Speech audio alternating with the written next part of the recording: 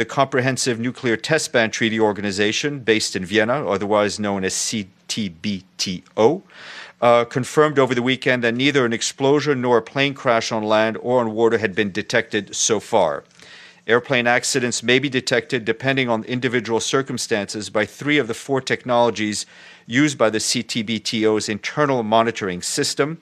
This verification system has been put in place to detect nuclear explosions, but is also able to detect the explosion of a larger aircraft, as well as its impact on the ground or on water.